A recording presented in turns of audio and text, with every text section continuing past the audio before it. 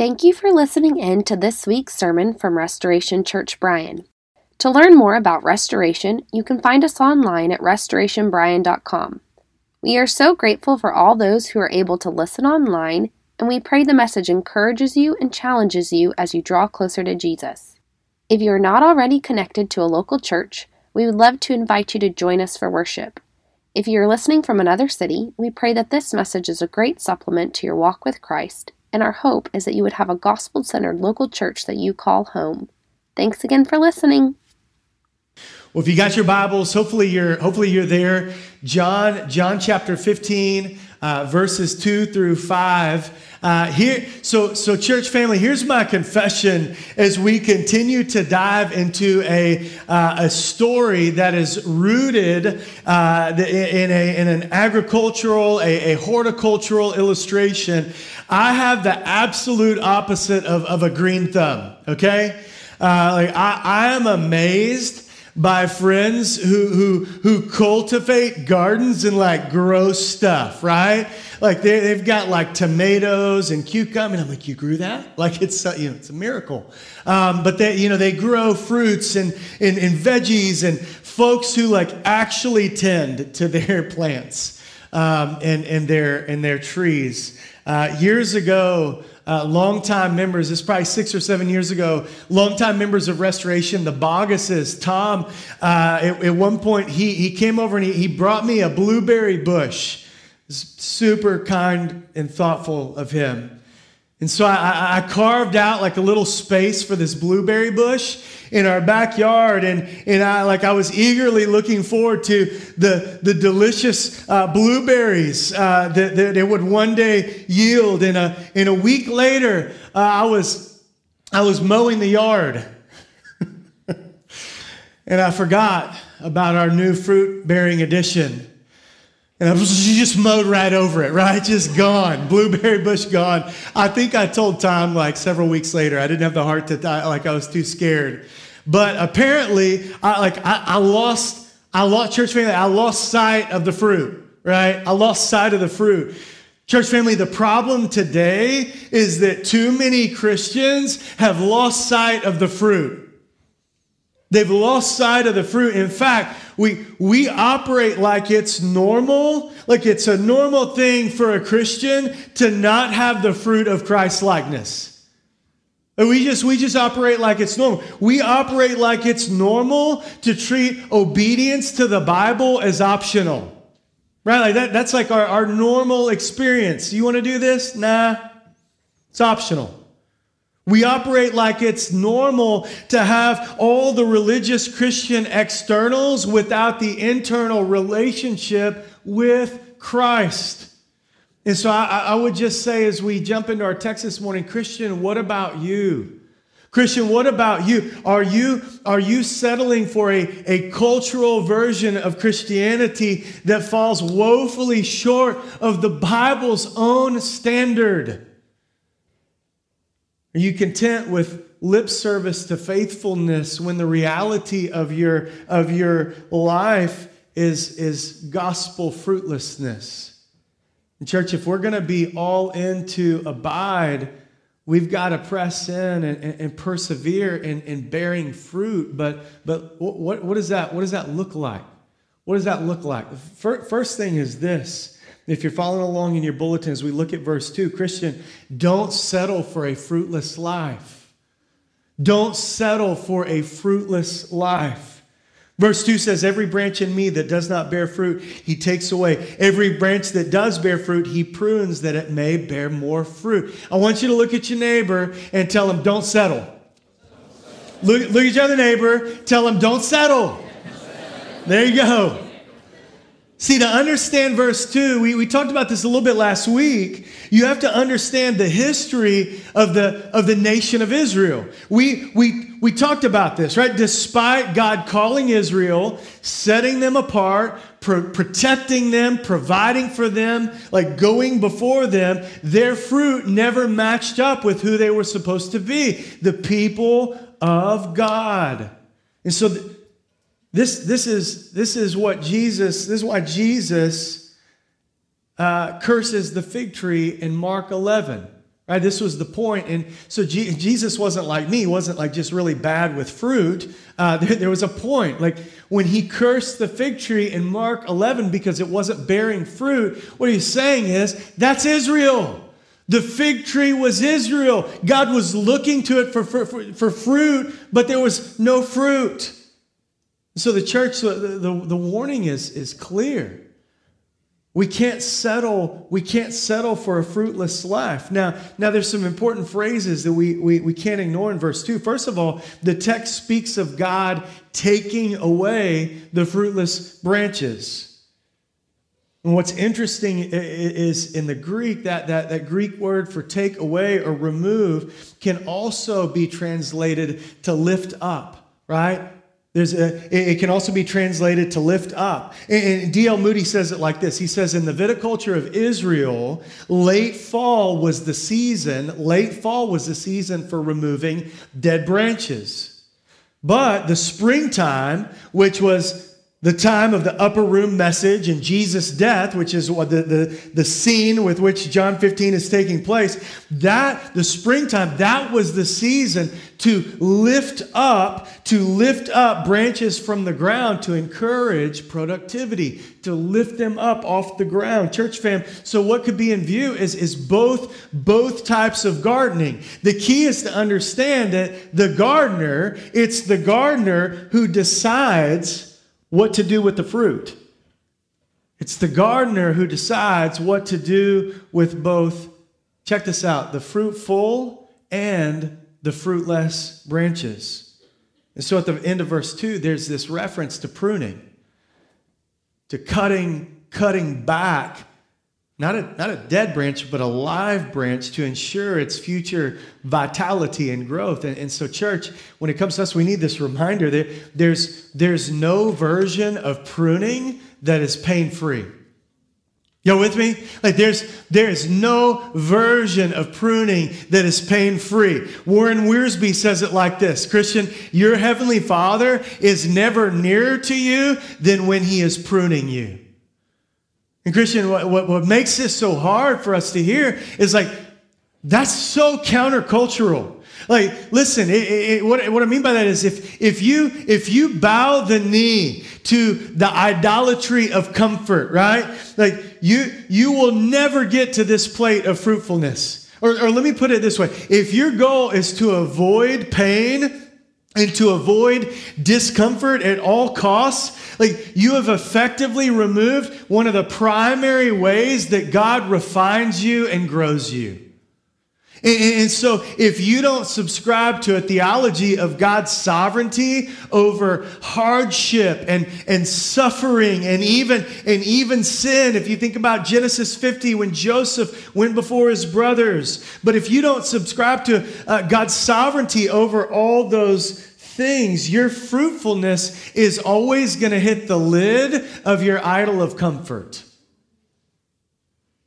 Your gospel fruitfulness is always going to hit the lid of the idol of your comfort. But the question is, what kind of fruit are we talking about, right? Are we talking about like your mad like evangelism skills? Or are we talking about your good deeds, helping the poor, serving others, maybe serving within the church as our deacons do? No, listen.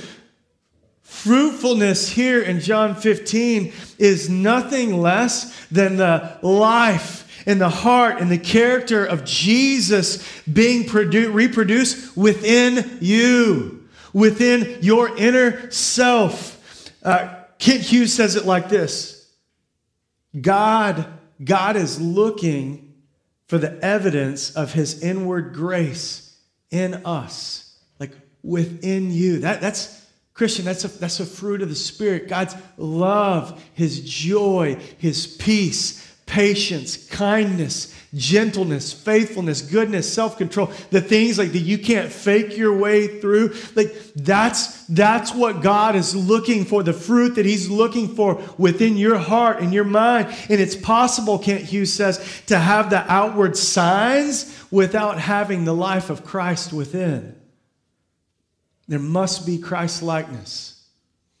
See, this is why I think for so many, stories like the rise and fall of Mars Hill is so confusing and so contentious. For the last several months, many have listened to the podcast on the rise and fall of Mars Hill Church in Seattle. And so it's like we see these churches and we see these ministries where God is at work. And he's moving and he's saving and he's doing great things in the life of people and in the lives of a lot of people. And like, it's real. Amen. Can we just say like, God really is at work and moving there. We forget that God uses all of it. Amen. He uses all of it. But then we look at the flawed character of Christian leaders and pastors, and we say, man, but look at the greed, right? Look at the platforming. Look at the pride. Look at the bullying. Look at the callousness. Like, look at the dysfunction, right? Look at the abuse, and in some cases, look at the immorality. And we're absolutely right to call that out. We're absolutely right to call that out. But church, since when does the sin of man trump the sovereignty of God? Since when does man's sin trump God's sovereignty? See, God regularly uses broken vessels to accomplish his purposes and will. However, he is still just to discipline, to prune, and at times even to remove the unfruitful branch who has little or no evidence of the life of Christ within. And thus, the sobering reminder, Christian, listen, Christ follower, don't settle for a fruitless life. Don't settle for a fruitless life. Don't settle for anything less than being all in to abide in Jesus. Second thing this morning is this, as we look at verse 3. You want to be fruitful, Christian? Here's what you need to understand. Christian, ready? You are clean. Can I get an amen? Christian, you are clean. Jesus, he looks at his disciples and he says, already, verse 3, you are clean because of the word that I've spoken to you. I want you to look at your neighbor, just say clean. Look at your other neighbor, tell him clean. All right, church, ready? I'm convinced that the whole of the Christian life is fighting to see yourself the way that God does. Like, I'm convinced that the whole of the Christian life, like our sanctification, our growth in Christ's likeness, is just learning and understanding to see ourselves the way, church, that God sees us. See, growing up, we would go to the Brazoria County Fair, right? And not the Brazos County. We would go to the Brazoria County Fair down on the coast, and we would ride like the little mini roller coasters, and they would have the Ferris wheel and all the carny games and the funnel cakes. Man, I miss the funnel cakes. All of it. And one of the attractions each year that you walked into was called the House of Mirrors, right? And if you've experienced the glory of the Brazoria County Fair and the House of Mirrors, you would know you'd have to navigate through all these obstacles, and you have to walk through all these mirrors to find your way out. And inevitably, people would stop in front of certain mirrors because of how absolutely like ridiculous they looked.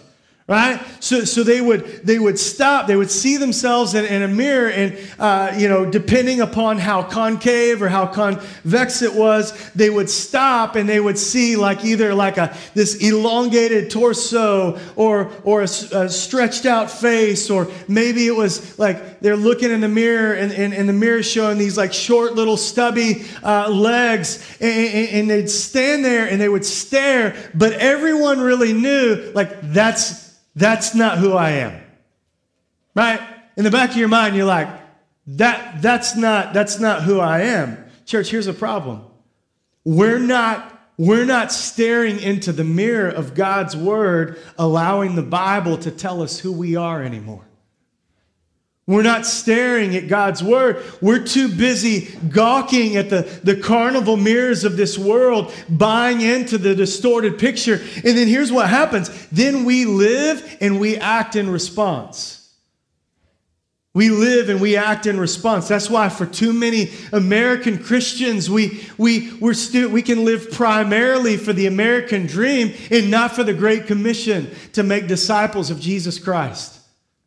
That's why for too many American Christians, listen, Steph and I were looking at a statistic just this past week over the weekend, and we saw that's why that 80% right now of unmarried evangelical Christian, right? Like they profess Jesus is my Savior and Lord. 80% of evangelical singles 18 to 29 have had sex outside of marriage.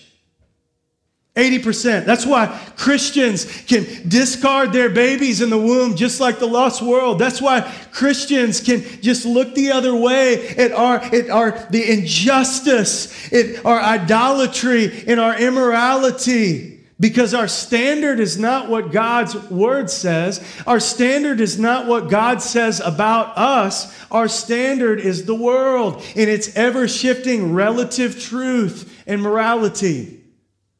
Christian, what if you lived like you were clean? What if you lived in response and in light of John 15:3 and just lived like you were what Jesus said you were, that you were clean? Steph and I, one of our favorite worship songs back in the day, it's an oldie, was the Shane and Shane song called You and I. Now, I love in the song, it's God speaking over the Christian. In the first verse, it just says, clean. God's saying, clean. I call you clean. I came to clean you, and it's done.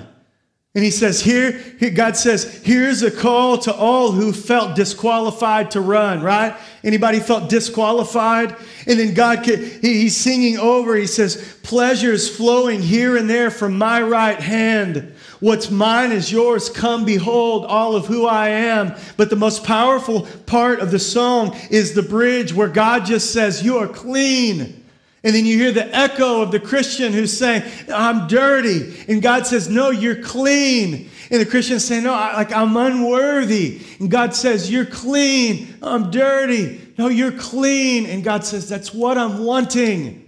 I want you to see what I've already done through my Son. I want you to see what I've already declared over you.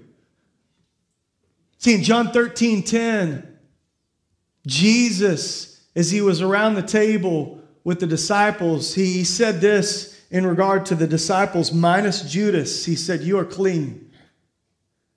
Christian, here in verse 3 of John 15, Jesus again reminds his disciples, you are clean because of the word that I've spoken over you, that I've spoken to you. It's interesting, clean in the Greek, this word katharos is directly related to the word for prune, kathairo. So the cleaning and the pruning go together. Notice something important. Look at verse 3. Notice the vehicle for how this cleaning takes place. Because, church, it's not a reference to baptism. It's a reference to faith. You're cleansed by God's grace through faith in the word of Jesus, the gospel. Amen? Romans 10, Paul says it like this. How then will they call on him in whom they have not believed? How are they to believe in him who they have never heard? And how are they to hear without someone preaching? How are they to preach unless they are sent? As it is written, how beautiful are the feet of those who preach the good news. But they have not all obeyed the gospel. For Isaiah says, Lord, who has believed what he has heard from us? And Romans 10:17 tells us, for so faith comes from hearing, and hearing through the word of Christ. The word of Christ. Church, the word of Jesus is powerful. Amen?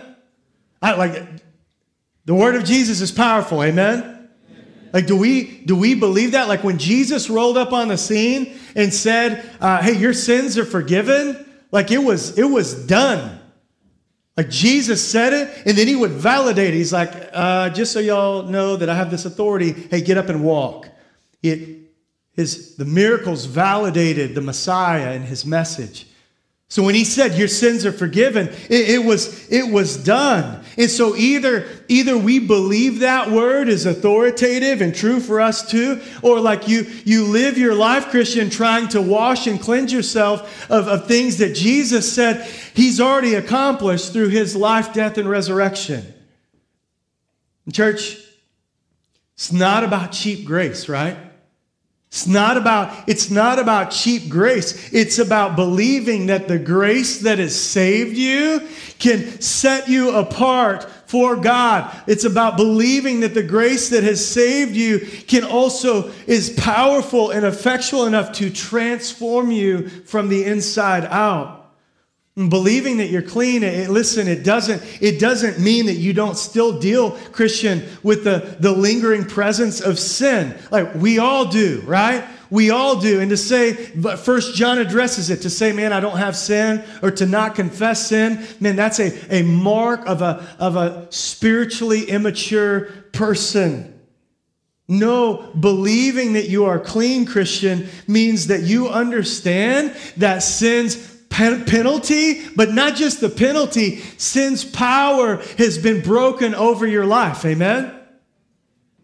You're no longer enslaved to that sinful nature. So the world is not your mirror anymore. God's word is. Christ is. And so, Christian, if you have a brand new nature from which to draw from, but you don't see it and you don't believe it, and you're missing that so much of the victory starts with an understanding that you're not, listen, Christian, you're not working toward clean. You're working from a foundation of clean. What Christ has accomplished for you. So now you need to just match your affections and your desires and your thinking and your actions with what God has already declared over you. Third thing this morning is this. As we look at verse 4 and 5, Christian, you got to crucify the self-reliance. You got to crucify the self-reliance. I want you to look at your neighbor and tell him, crucify the self-reliance. Look at your other neighbor, tell him, crucify the self-reliance. I mean, don't say it all judgy like that, okay? But look at verse 4 and 5. It says this, abide in me and I in you. As the branch cannot bear fruit by itself unless it abides in the vine, neither can you unless you abide in me. I am the vine. Verse 5, you are the branches. Whoever abides in me and I in him, he it is that bears much fruit. For apart from me, you can do nothing. See, twice in verse 4 and 5, there is this repetition of not only the Christian's role and our call to abide in Christ, which is what we talked about last Sunday, but there's also this reminder of Christ in us, right? And in verse 4, Jesus talks about I in you. And in verse 5, he talks about I in him. See, as a kid growing up in the little Baptist church, we would do this. There was this emphasis on asking Jesus, inviting Jesus into your heart, right? And so you grew up, if you were me, you grew up with this terminology and this concept of Jesus in your heart. And somewhere along the way, we began to ridicule that notion. This last week, I saw an online article, and it was entitled, "The Danger of Inviting Jesus into Your Heart," right? It's dum, dum, dum, right? Like, I'm so glad that no one told, like, the 8-year-old version of Jonathan how dangerous it was. Like, hey, are you sure about this, kid? Like, I don't know now.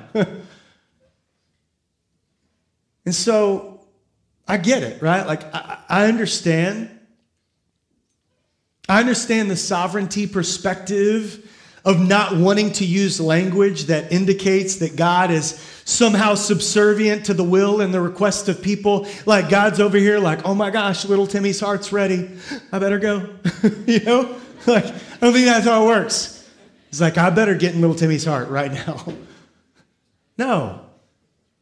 And so, but certain theologians will say, well, Jesus, rightly so, like they'll say Jesus is seated at the right hand of the Father. And he's preparing a place for us in heaven. So like, get out of here with all that Jesus in your heart talk, right?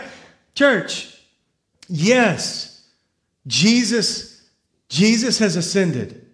Yes, he is preparing a place for us. Yes, he has sent us a helper, the Holy Spirit, to indwell us and empower us and to give us gifts and to guide us in the truth and conviction and all those things and so much more. But we can't ignore a clear teaching of Scripture. The church, we need to recover a healthy biblical theology of the believers, sort of this mystical union with Jesus Christ. Being in Christ, abiding in Christ, and Christ abiding in you. It's so much more than just like a theological proposition, okay? It is an ontological promise. We've dismissed the presence of Christ so much that now he's just distant. He's just distant. But what does Scripture teach? If y'all want to jot some of these down, what does Scripture teach? 2 Corinthians 13:5.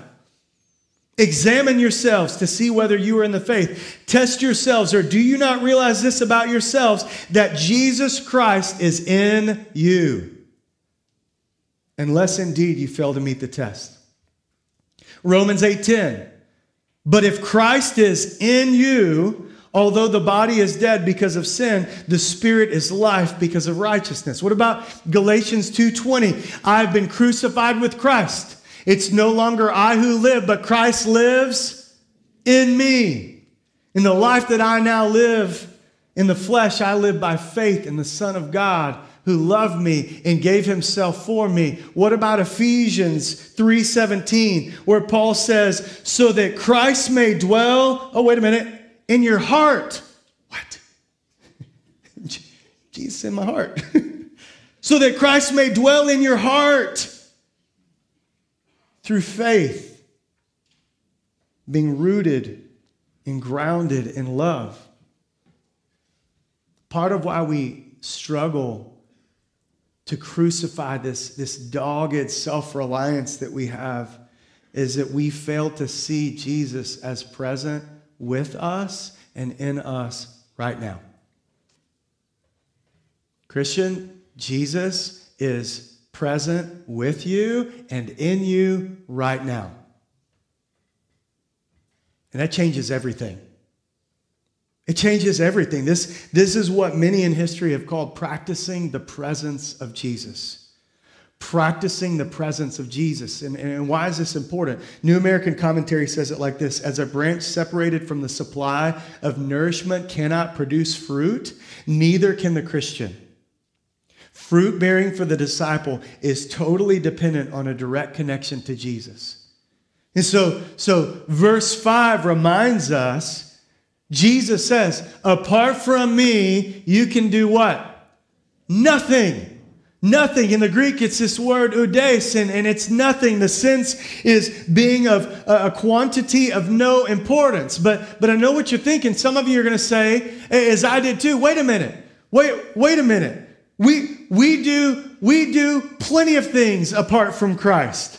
You can earn a truckload of money apart from Christ.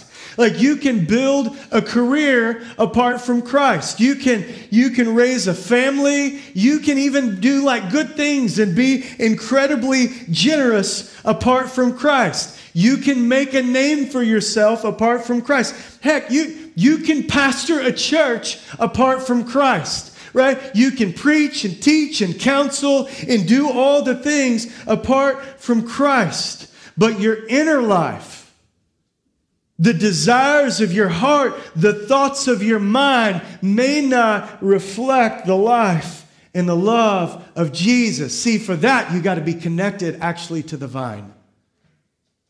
You got to be connected to the vine. And so hear me. Just to reiterate, God uses all of it.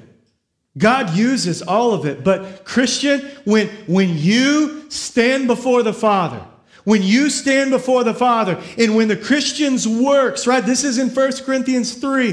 When the Christian's works are passed through the fire, listen, anything not built on the foundation of Jesus Christ is not going to withstand the test. And so this is about the fact that God sees your heart. God sees your heart. So while yes, like your actions matter, they absolutely matter. God is after your affections.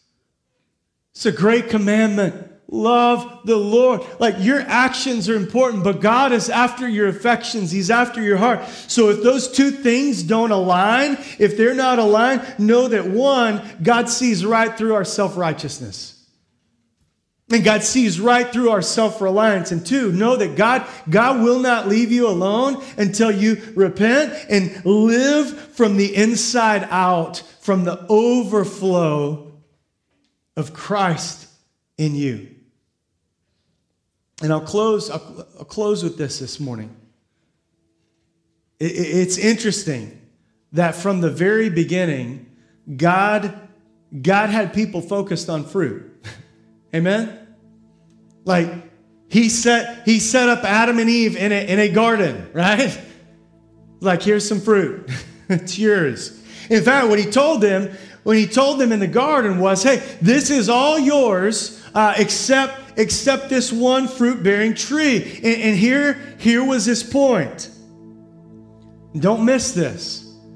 God's point was this. It wasn't just about the outward fruit.